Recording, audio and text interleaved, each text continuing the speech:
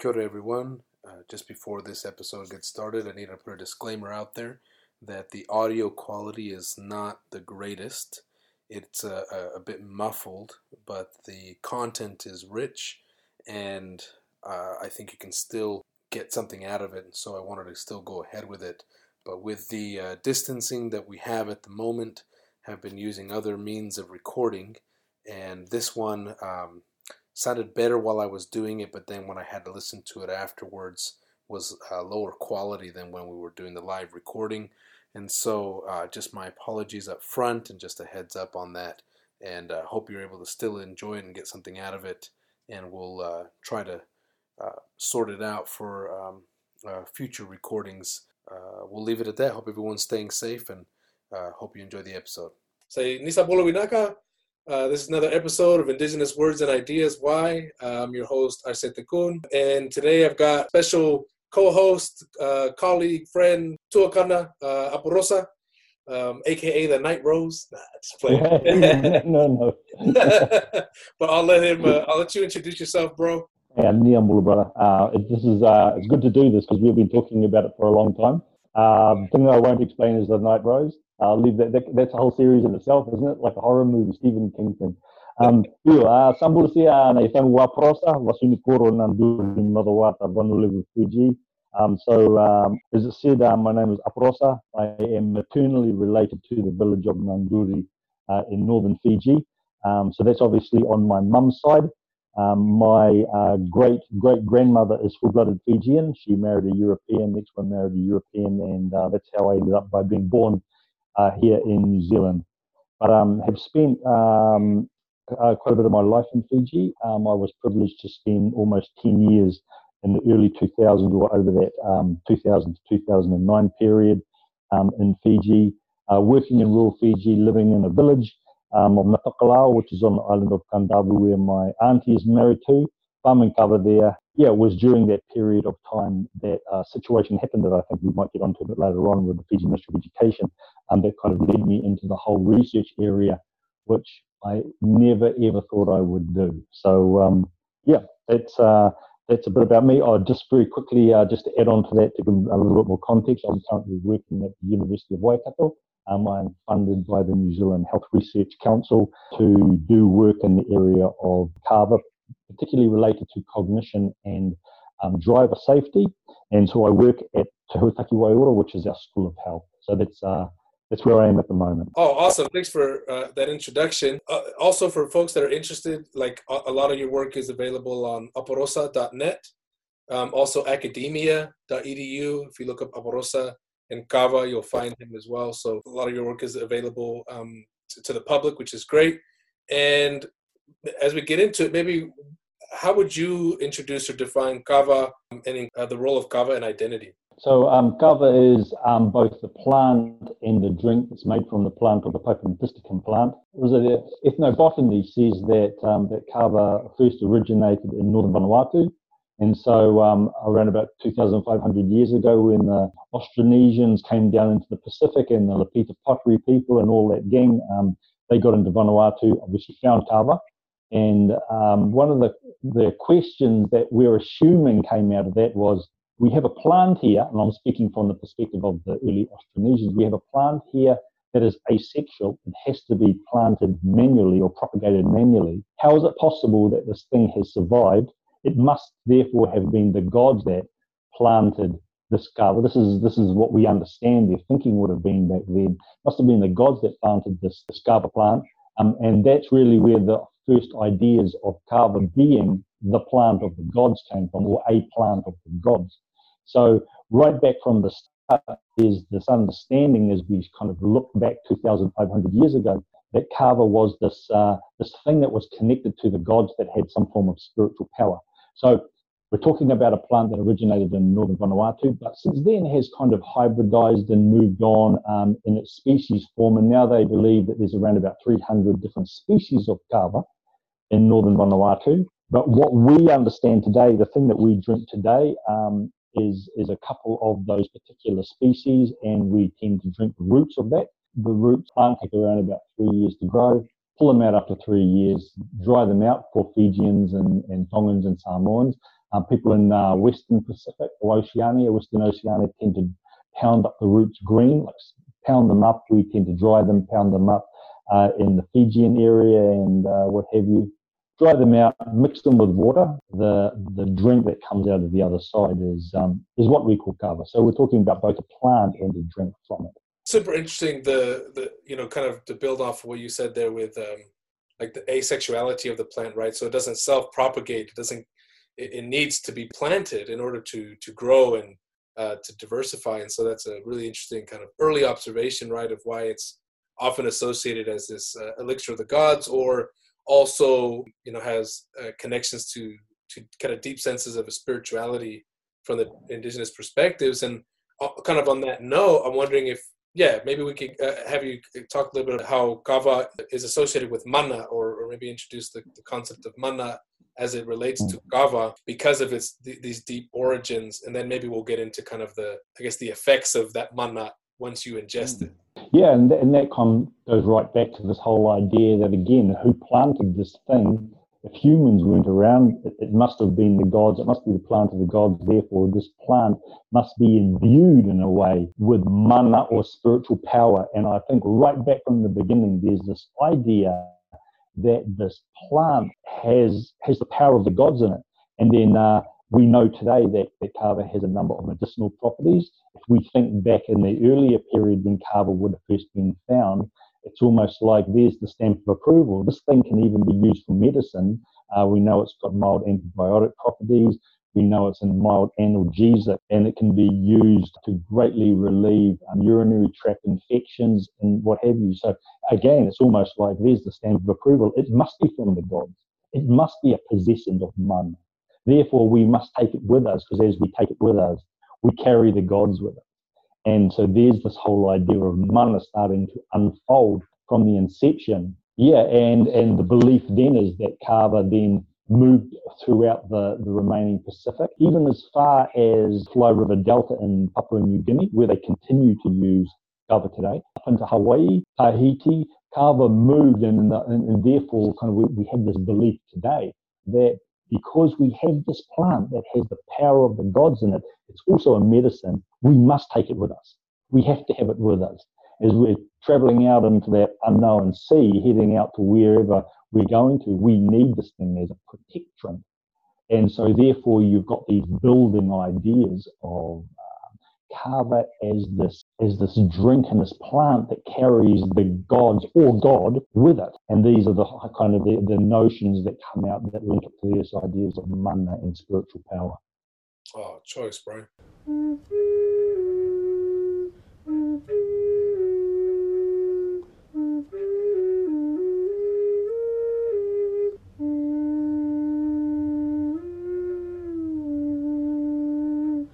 So if kava's mana, right, because it's associated with this, being this elixir of the gods or the ancestors or a god, because of it doesn't propagate by itself, and it requires people to plant it. Then what are the effects, right, of drinking kava or ingesting kava? How does it make you feel? What does it taste like? And again, keeping in mind, right, that there's so many different kinds that there's a spectrum there. So in relation to the taste of kava, it's a little bit peppery flavored and is quite earthy. But I don't think it's not foul or disgusting or anything like that. I'm interested in the number of people the first time they try it will often say, oh, it's not what I expected. Yeah, but again, because as I was saying earlier on, that there's a variety of different kava species. Kava can taste different depending on the species that you're drinking. So I've had a variety of different flavored kavas, but it's not a bad flavor in my opinion. But again, we don't drink kava because of its taste. We drink it because of its cultural importance. So how does kava make you feel? After drinking kava for, say, an hour, you'll start to feel your body relax. It doesn't really interfere with your mind and cause any type of hallucinogenic feelings or euphoria or anything like that. There may be a little bit of an impression that there's euphoria because kava tends to work on your central nervous system and slows the electrical pulses through your nervous system. So it can interfere a little bit with your optical nerves. So you think that you are a little bit euphoric, but that's not actually the case. The other thing about kava is that because it doesn't interfere with your mind like alcohol and a number of other drugs, you remain clear-minded. And I like the thing that Professor Peter Diabs, and this guy is from the Darwin School of Medicine, said, made a comment that unlike alcohol, kava does not lead to violent behaviour and does not, and this is a quote, befuddle the mind and can be used to stimulate clear-headed discussion, which I think that gives a really good indication of what kava is. And another writer on kava, a guy Lemert, he talks about that kava has the ability to release aggressive impulses. When I say release, as in take them away. If anything, this is what he says, if anything, kava inhibits or disassociates them. You cannot hate with kava in you. And that's one of the things I really like is drinking kava with people you don't have to be concerned about people getting aggressive or anything like that. So pretty much that's, in a nutshell, without going into the psychopharmacology of kava, it's really how kava tastes and is experienced. Yeah, no, I love how you explain that. I feel like that's why it's associated with mana, like the honor and prestige or potency, because as you explain it, that's how I think about, you're able to have good conversations and you can even have hard conversations, and that's supported by, the anti-anxiety properties of kava. It's not the kava itself alone, but it's activated through its cultural context, which again is very diverse across Oceania, but has similar functions in dealing with, in a sense, revelations of truth, whether that's something inside of you that's bottled up and the removal of anxiety allows you to bring that up, or being able to talk about difficult truths, or in other cases where, Talanoa may be not the most central thing, like in places like Northern Vanuatu, there's still the social component of preparing it and listening to kava, and connecting with ancestors. And so there is, as you mentioned, all these different ways in which the mana of kava plays out in different societies. And so I'm wondering if you can comment on, because some of your work has been on kava as a keystone species, and how even though there's a diversity of practices and use of kava, what do you mean, or what does it mean for it to be a keystone species in Oceania, and what are your thoughts around that? Yeah. I know you mentioned it earlier on, but you were talking about the fact that people can get hold of any of the stuff that we're talking about today online through my website. And so the stuff that I'm now telling you and we're discussing is all stuff that is available. And when we talk about cultural keystone species, it's in the paper that I wrote on called Carbon Ethno-Cultural Identity in Oceania. And I start off that paper by quoting Garibaldi and Turner. And what they do is they talk about how that there are certain plants that play like a keystone role in shared ancestry and practices and the social experience of an ethnicity. And they talk about plants as being, for different people groups, this thing that includes spiritual connection and cultural expression and practice, ceremony, exchange. They talk about these plants in linguistic reflection. It's used in socialization. It's a plant that is used in medicinal and dietary systems as well. And so this is what, when we're talking about cultural keystone species, we're talking about plants that play a cultural keystone role, and kava for Pacific people absolutely is this thing. And again is driven by this idea that it's a plant of the god, that it contains mana, obviously it's medicine as well. So in the minds of Pacific people, it has to be this plant of the god. And I think a really good way to explain the belief in the power that underlines this thing of kava. We have a practice in Fiji called Mataningasau. And Mataningasau is where, let's say I've done something to offend you. I come to you and I bring kava and I present it to you, and then I apologize to you for the wrong that I've done. And if you were to accept the kava and in turn accept my apology, if I was then to go back and do again what I apologize for, there's this belief that the mana of the kava can come and curse you. So there's a whole lot of different functions that these spiritual aspects of kava drive. And one of the things of Mataninga Sao, I've seen Mataninga Sao that has been very, very serious. And people have accepted this to the point where I think this is my European background is going, really, you would accept that apology? But I think the thing that drives it, that people will accept an apology related to kava and the spirituality of kava, again, because of this fear that if I offend or if I break my agreement or I go against my apology, this thing could come back and curse me. So now, we're talking about culturally driven systems of justice and that type of thing. So I suppose that's an example of kava and mana. I like what Vincent LeBeau, I would say, the Kava guru, says that kava plays a unique role in the social life of many Pacific societies as part of asserting their cultural identity. And I think as a high-level comment to cover off the Pacific, that is absolutely correct. And I mentioned a little bit earlier on about the use of kava in Papua New Guinea, the Middle Fly district region of Papua New Guinea with the Gogodala people. That continues to be used today there and is linked to ideas of power and the gods or God. Also too in Pohnpei in the Federated States of Micronesia.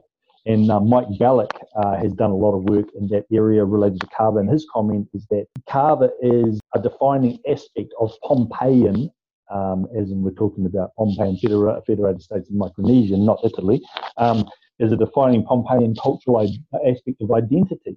So you've got these continuing narratives across the Pacific as to the importance of kava. In Vanuatu, kava plays an important role in custom, K-A-S-T-O-M, custom. And Young writes about kava being a symbol of national identity. Dr. Sitaleki Finau talks about Tongans have maintained their cultural identity through kava. Edmund Fairhoko, a mate of ours, and who we've done the work, kava work with and drunk a lot of kava with, where he talks about kava being this thing that sits in the middle of a cultural classroom and which facilitate the learning of language, of song, and that type of thing, playing a cultural keystone role in identity. Moving on, Samoa. A comment I have drawn out of a book here from Minahan says that kava in Samoa is considered an important cultural symbol and a traditional sign of hospitality. Tengen talks about the importance of kava in Hawaii. It goes on and on. This thing is undoubtedly the most dominant symbol and representation of identity across the Pacific. In Fiji, we call kava angana. In high-level speak, or when we're doing presentations or what have you, kava is called waini vanua. And wai, as in Pacific, wai is known as water, ni is of, and vanua, waini vanua is the word that we use for the land, the culture, and the people. So there's this idea that kava in Fiji is this ingestible manifestation of the land, the culture, and the people, and that as a Fijian, you should drink kava. So again, kava is critically tied up with the whole idea of identity as a Fijian, drinking kava as part of being a Fijian, and drinking it when you are living in diaspora away from Fiji, which continues to link you back to your homeland of Fiji, because in effect, well, in front of me now, you've got a bowl of kava in front of me. I have the waini vanua, I have the water of the vanua, the land, the culture, and the people in front of me. So as I'm ingesting it, I'm ingesting everything that is important to me, my ancestry, God for me, or the gods for some other people. And that's, for Fijians, this is their waini vanua. This is their most dominant icon of cultural identity.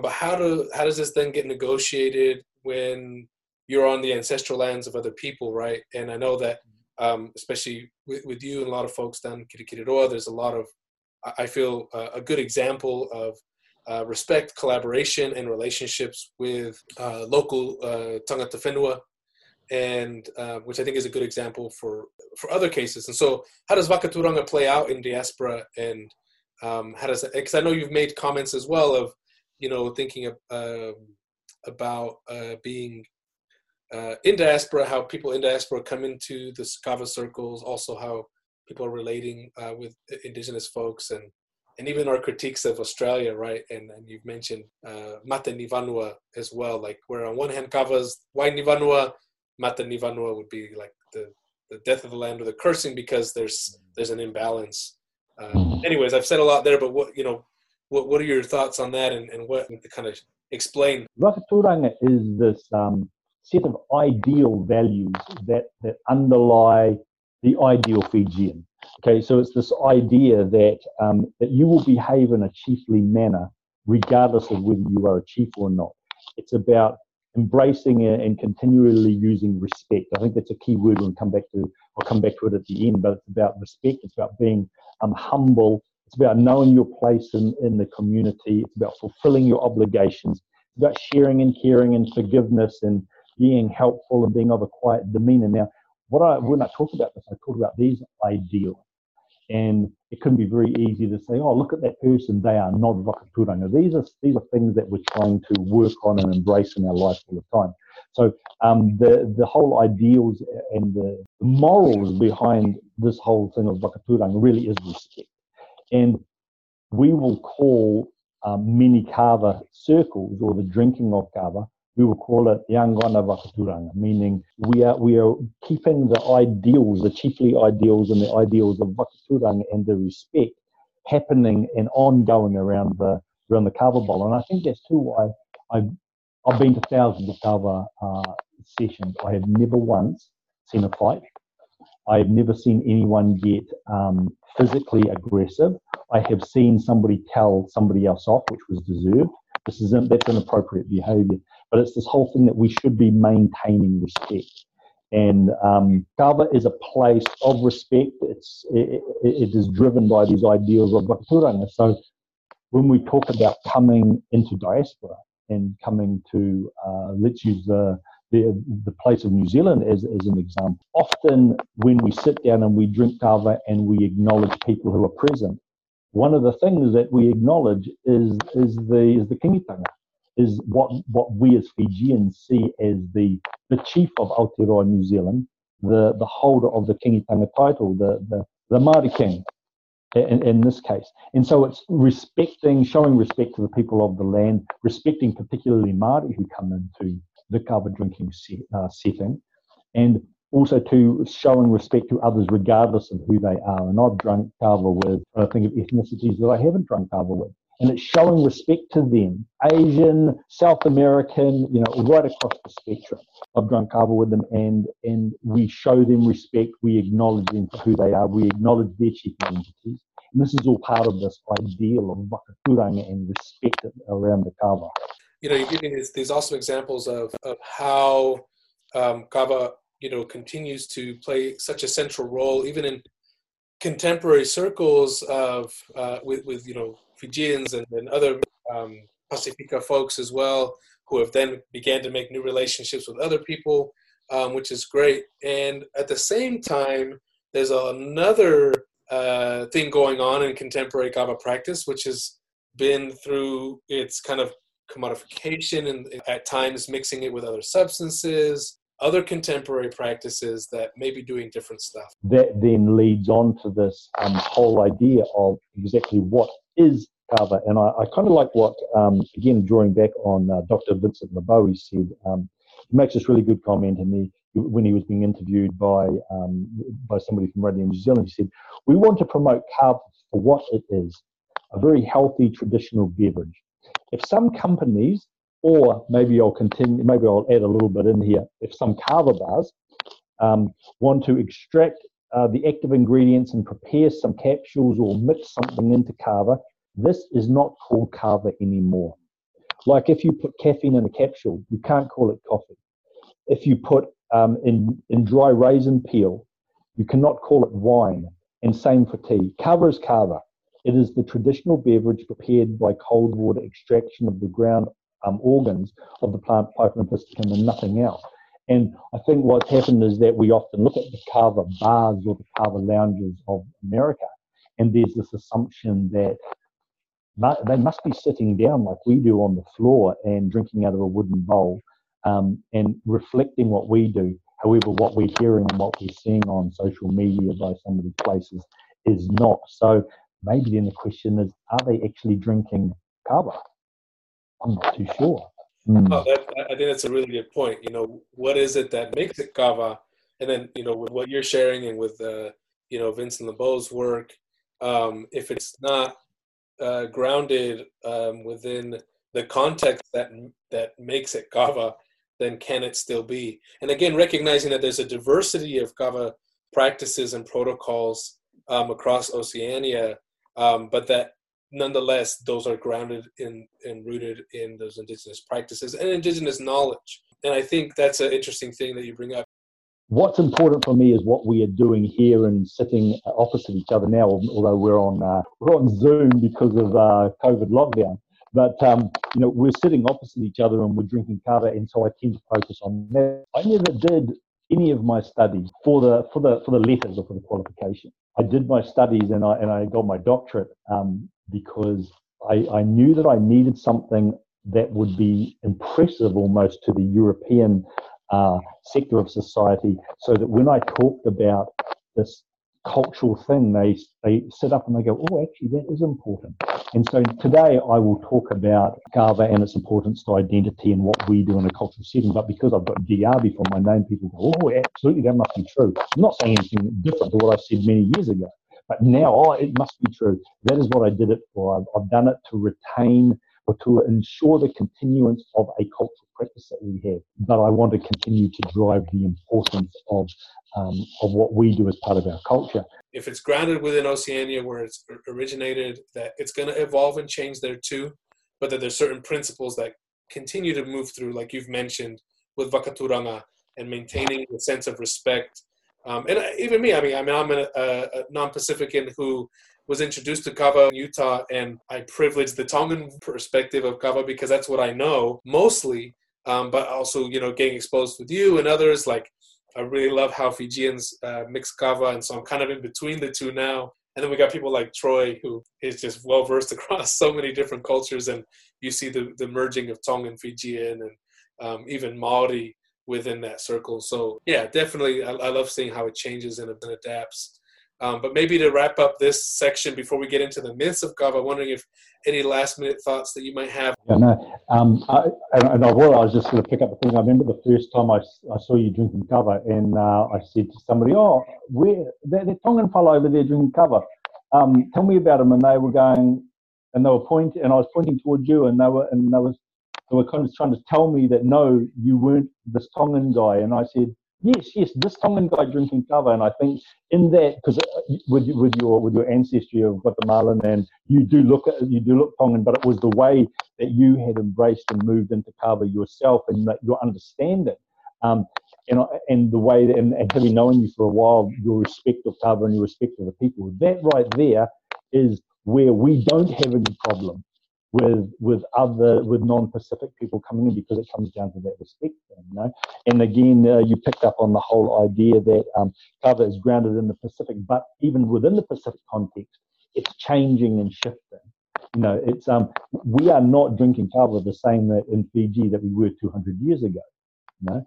So it is a moving, fluid thing. But I think what underpins that movement and that fluidity must be respect.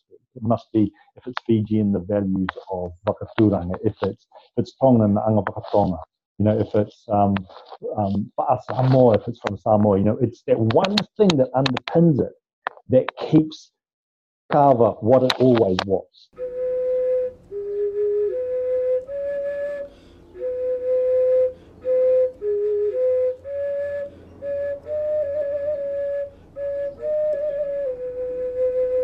In this one, we'll kind of get into some of your other work with the myths of kava, because in contemporary practices and use, like the other thing that's happened, right, is kava is a lot more globally visible than it was before. Now, of course, with people from the Pacific, that isn't a new thing, because, especially with rugby and sport, like a lot of people have gone to Europe or even through the military, have ended up in different places. And so kava has been global for a while, but its, I guess, mainstream visibility has increased a lot. and that also influences mainstream visibility and understanding of kava, but even Pacific communities and their perceptions of kava, and kind of combating the myths that have been created around kava in this visibility, and wondering if we can kind of have you share some of that with your work around that, and what does kava do, what does it not do, what are the in the sense of like what are the myths around kava, and then maybe let's bust some of those myths as we go. So I'll let you start with whichever one you want to start with. Just recently I published a paper in the Journal of Drug Science, Policy and Law, and it was aimed at, just as you say, trying to bust some of these myths that are absolutely prolific. If you were to start typing into Google kava causes, the first thing that's going to pop up is liver damage. And so it was these ongoing narratives that were constantly getting thrown back at me. Oh, why are you drinking that alcohol? Or, I see all those Pacific Islanders are addicted to kava. So I kind of hunted around, and there was pockets of things had been written about the fact that kava is not alcohol, kava is not addictive, blah, blah, blah. I felt that I needed to bring together into one setting and to one paper, particularly in a policy journal, which would then influence governments and that type of thing. What are the facts about kava? And that was what sort of motivated me to write that paper, which, interestingly enough, maybe by the time this goes to air, there's a more of a user-friendly type of research publication magazine called Research Outreach, comes out of the UK, called Demythologizing and Rebranding the Traditional Drink Kava. So we'll kind of draw on that. But one of the big things is people who constantly tell me that kava is alcohol. And this whole idea that kava is alcohol, if we read back in history, appears to have originated when Johann Foster, who was a botanist on Captain Cook's boat, the Endeavour, named kava Piper methysticum.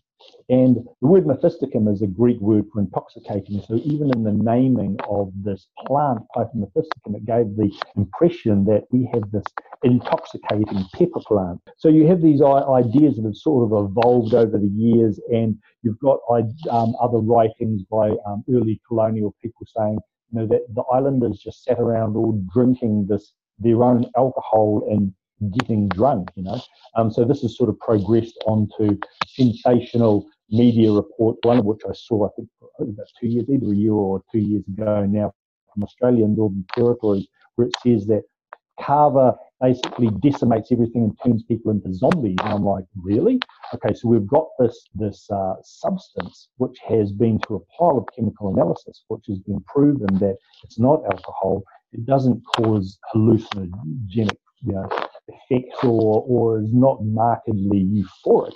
However, it's this idea that it is alcohol. So that was one of the ideas that I did this myth busting with, and drew Professor Peter Dabbs from Melbourne School of Medicine, who talks about kava is used in facilitating clear-headed discussion.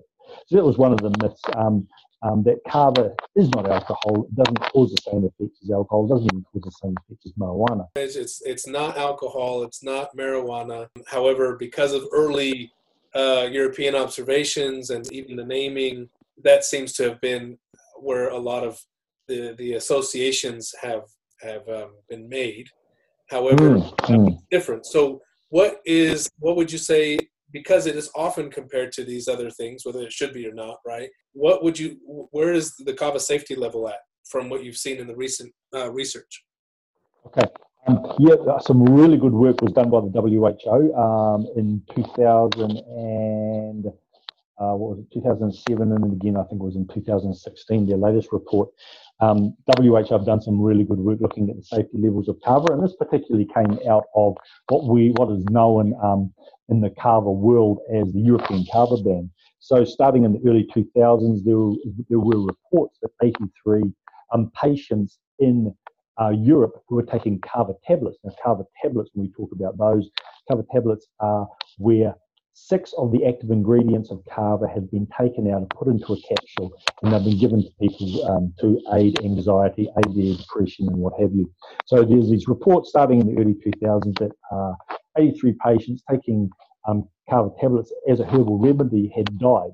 Okay, so it led to what was known as the European kava ban, where kava was pulled off all the shelves and it was illegal to drink kava in a number of of countries. The question then started to get asked following this, that why weren't there dead islanders all over the place who had been drinking kava for hundreds of years? And the starting point on trying to address that was actually going back to another issue that we discussed in this previous part, where Dr. Vincent Debow talked about the fact that kava is kava. It's this thing that we mix with water. It's not something in a tablet. It's not kava. And so then there was a further discussion saying, well, that apparently these 83 people who had died had been taking a tablet form of kava.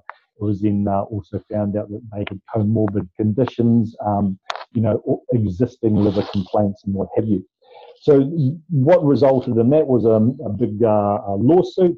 And in 2014, Germany's federal court came out and said that the deaths that had been reported, that it was very unlikely that had been contributed directly to kava, as we know it, as in the thing that we mix in the bowl with water, and that that liver damage from kava was so rare that it was essentially negligible, and that in the kava, in the European kava ban, what had resulted is a tarnishing, an unfair tarnishing of kava. So this whole idea that kava damages the liver unfortunately persists. But what persists really is the fact that there is the potential or the possibility of kava tablet forms, if taken by people with comorbid or existing conditions, that kava tablet forms of kava are interacting with are causing danger. I think a really good comment that came out of all of that process of looking back at the kava situation in Europe, there's two actually. One of them comes from Professor Showman in the States, and her and her colleagues wrote that said that only a fraction of a handful of cases reviewed for kava toxicity as in liver damage could be with any certainty linked to kava consumption, and most of those involved the co-ingestion of other medicines or supplements. And then I think the key one that we often point back to now, in good writing, and when I'm talking about good writing, people who have researched kava and are talking within the authority of kava, they point to the World Health Organization's second kava risk assessment report of 2016, and this is what the WHO says. They said, on balance, the weight of evidence from both a long history of use of kava beverage and from the more recent research findings indicate that it is possible for kava beverage to be consumed with an acceptably low level of health. And here's another point that's really interesting on this.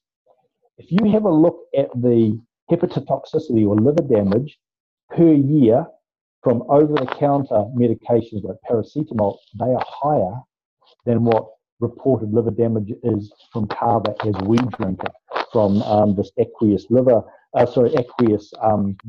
that we drink out of a kava bowl. So again, these are the tensions that we're dealing with, and it goes back to, well, is this thing in a tablet, is it kava, is it not kava, it's causing damage, this thing that we're drinking out of a bowl isn't causing damage. It's these ongoing tensions, and so again, that's part of the myth busting, and I'm now trying to think back to the original question that you asked me, and I'm really hoping I answered it. Maybe I've gone off track. Yeah, no, that's perfect. Thinking about the kava safety levels, and I'm glad you brought up the ban in Europe as well. And so, just to kind of clarify those things and why there was those misunderstandings or confusions, and again, tablet form being a different thing, and who is it affecting and who is it not? And I'm wondering if on that note, maybe we can talk about some of the even though we're busting these myths, like these are such prevalent narratives around kava that there's other myths that emerge, such as like kava impacts livelihoods of Pacific peoples, and the stigmas that exist around kava, even within the communities at times. And so I'm wondering if maybe that's an opportunity for us to talk about how those myths. Absolutely. Yes, so one of them is that, look at those islanders, they're sitting there all day drinking that stuff. They must be addicted to it. So if we very quickly deal with the addiction issue, there's lots of research that really questions this whole assumption about kava being addictive, and particularly when you look at the use of kava in addiction therapy. So there's the kava, what they call Kavasation, which was a anti-smoking program that was run in Marlborough in New Zealand. They brought a whole lot of smokers in there, gave them kava as part of addiction therapy, and 90% of them quit at the end of it. I can continue to go on about the different areas where kava has been used in addiction therapy, but apparently, look at those islanders, they sit all day and they drink kava, they must be addicted to it. So these kind of narratives build up. The reality is that Pacific Islanders are great at sitting around talking, regardless of whether they've got kava in front of them or not. But there tends to be kava becomes the focus. And then you alluded to the fact that, kava's taking money out of the house. Well, actually, if you compare the cost of 6 people drinking kava over a night compared to going to a nightclub, kava is nowhere near as expensive as a good night at a nightclub for one person. We've got other issues there. Look, kava's taking men away from their families. What about the man who sits down all weekend, for instance, and plays video games and doesn't spend any time with their kids? Does the controller get blamed? What about the husband or the partner who goes surfing all weekend and isn't with the kids? Does the surfboard get blamed? The interesting thing here is that kava gets the blame for men being absent from their families. And what I do say to people and like to say here is that it's not kava that's the focus or the problem. It's often poor choice, regardless of whether it's kava, going to kava, playing computer games or Xbox on weekend or going surfing or whatever. It's poor choices that should be the focus and not kava. But it's unfortunately these narratives are built up around kava. They're perpetuating, and added to that, have you seen it? If you type in kava causes into Google, it'll come up with liver damage as well. So you've got these narratives which have been going for many, many years, driven originally by these ideas that that the Pacific Islanders are drinking this. They're driven by these ideas right from the get-go that kava is this piper methysticum, or this intoxicating pepper, which is causing people to sit around all day and become zombies. So it's these types of things that we're battling with. I know you're battling with, and we're going to get there one day.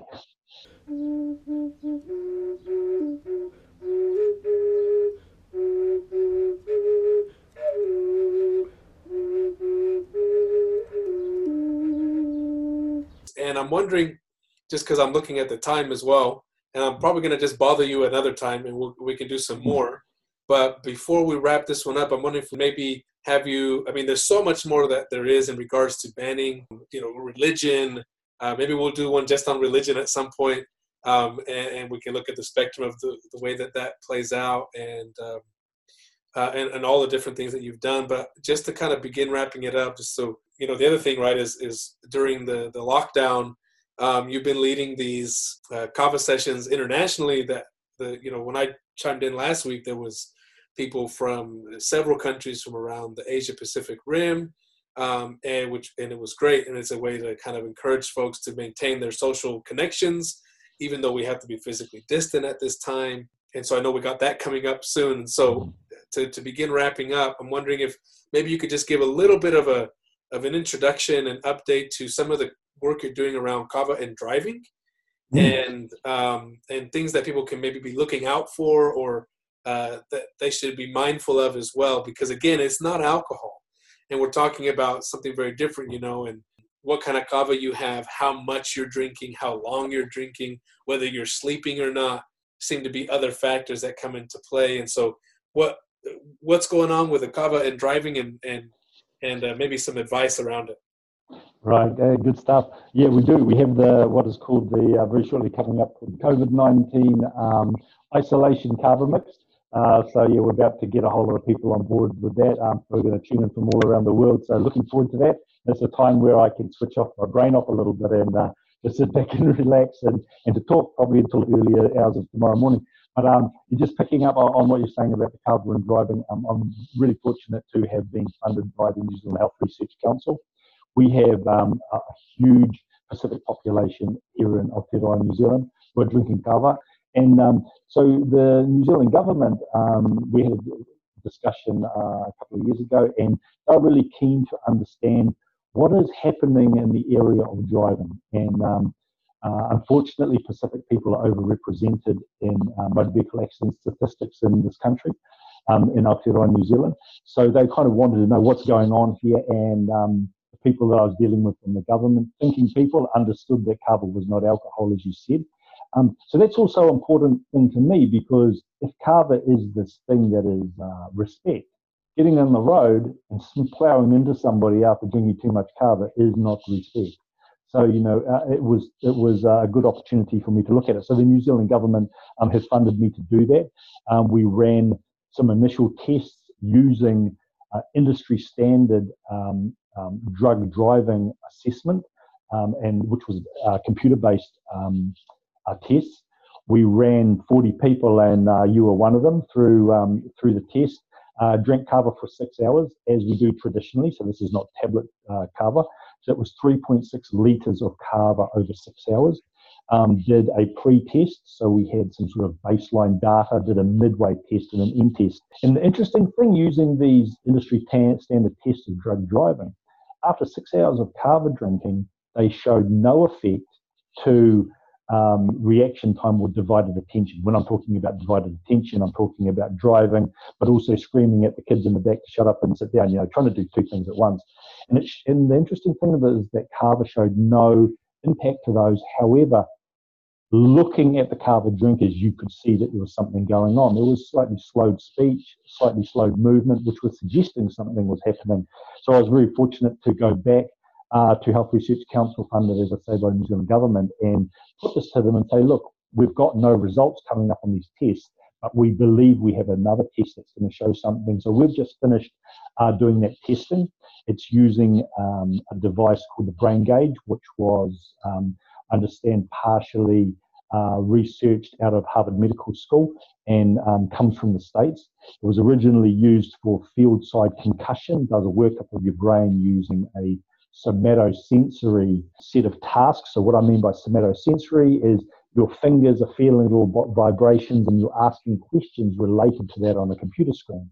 So we wanted to look at how is kava affecting your central nervous system, and then applying the findings of that to safe driving. And again, I know you were a part of that study, and we are just in the process at the moment of analysing that data.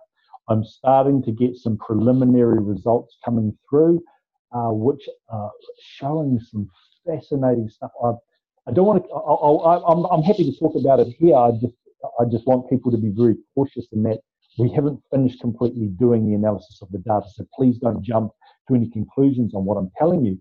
But this is what it appears at the moment. Kava appears to affect your temporal order judgment. When I talk about that, it's how one side of the brain talks to the other. So again, that's another form of divided attention. So I'm going to add it to this. Kava also appears to make you more focused and your accuracy becomes better. Now, I'm actually talking about your accuracy becoming better from a negative perspective. It's almost like you become fixated on one point and you're not seeing what else is going on around you. So an easy way to say that this looks like it would work, if you were pulling up to an intersection and you were fixated or focused on going forward, your brain is not telling you to also look left and right, and the chances are you may go through. Now, this is, again, it's early days. This is what it's appearing is coming out of this, but we're going to analyse this data a bit more. We're going to write this up. We'll submit it to some journals to get it peer reviewed so that we can ensure that our data is correct and that type of thing. And you guys will be able to find, or the listeners will be able to find this eventually on aparosa.net, including the journal that we publish it in. So that's where we're looking at. So how do we address that? Because we're dealing with kava as a substance that does not metabolize on the breath like alcohol. So you can't do roadside testing as in a breath test. You potentially do some coordination tests. So how are we going to address this? We really need to do some public awareness. We need to let kava drinkers know that this is what's happening to you, and we need to consider that kava is respect. We're supposed to be respectful people.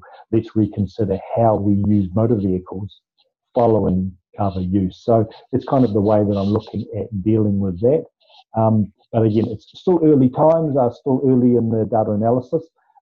But hopefully we're going to have something a lot more structured on that in the next couple of months. And I like how you talk about the idea of, respect. And I think that goes to the earlier point too, where sometimes people make these accusations of kava where they won't blame the surfboard or the PlayStation or whatever. And you've mentioned this as well, like, people's choices, whether it's within multiple family relations, it's also within the societal relations. And so thinking about it from that standpoint, like having greater knowledge and awareness of the effects of kava, especially if you've been drinking for a long period of time and you add sleep deprivation to that. And how do we continue to maintain our respect in the multiple relations we have, with our families, with the kava community, with the larger society as well. So I like how you frame that. And I'm wondering if I could bother you with this one last question.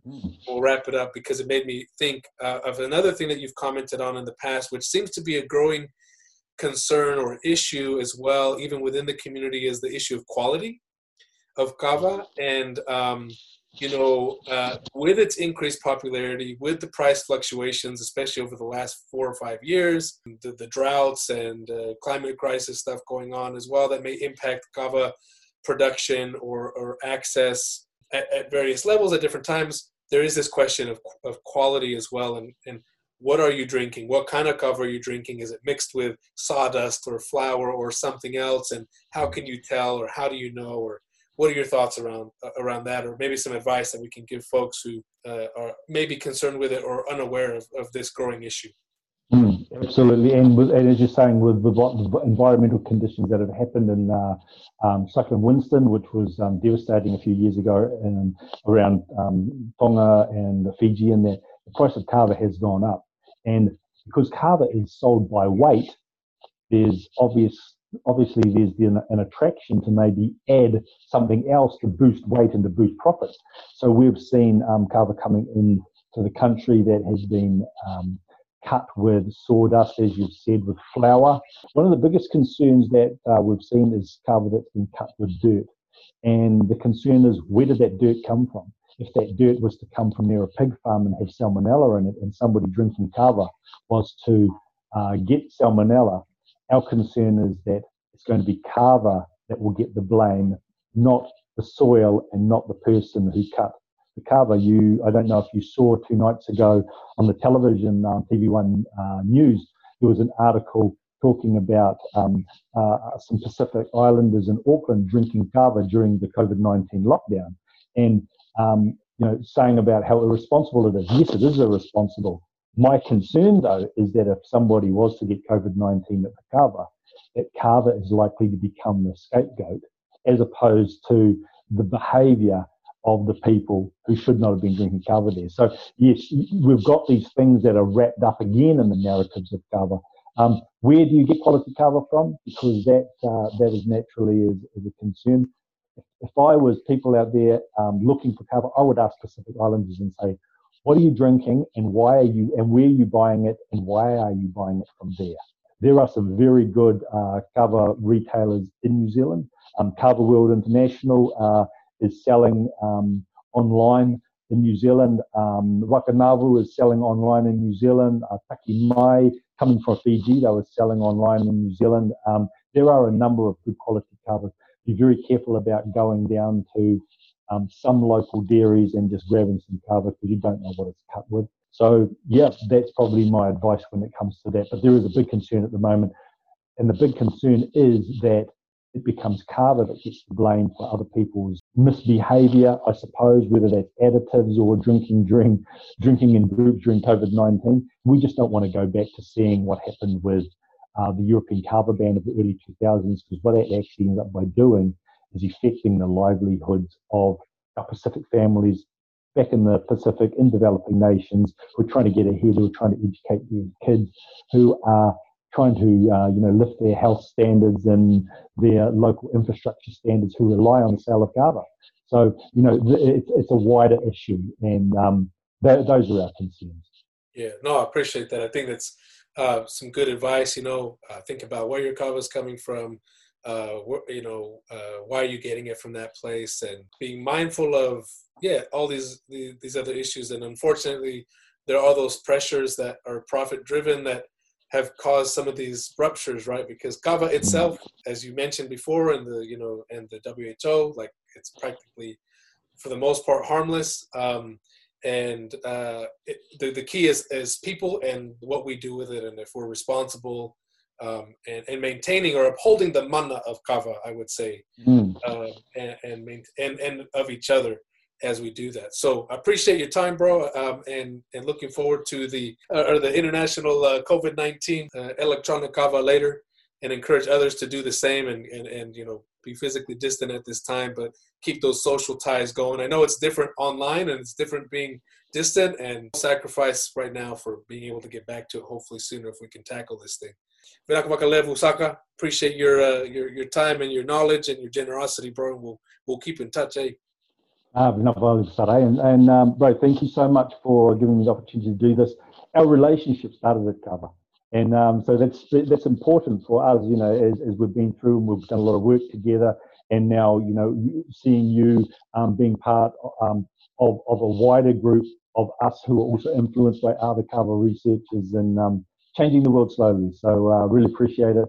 Really appreciate what you're doing, and I look forward to catching up in the future and extrapolating out into areas like Christianity. Ooh, hot topic. Yeah, man, juicy one. We'll save that one for another episode.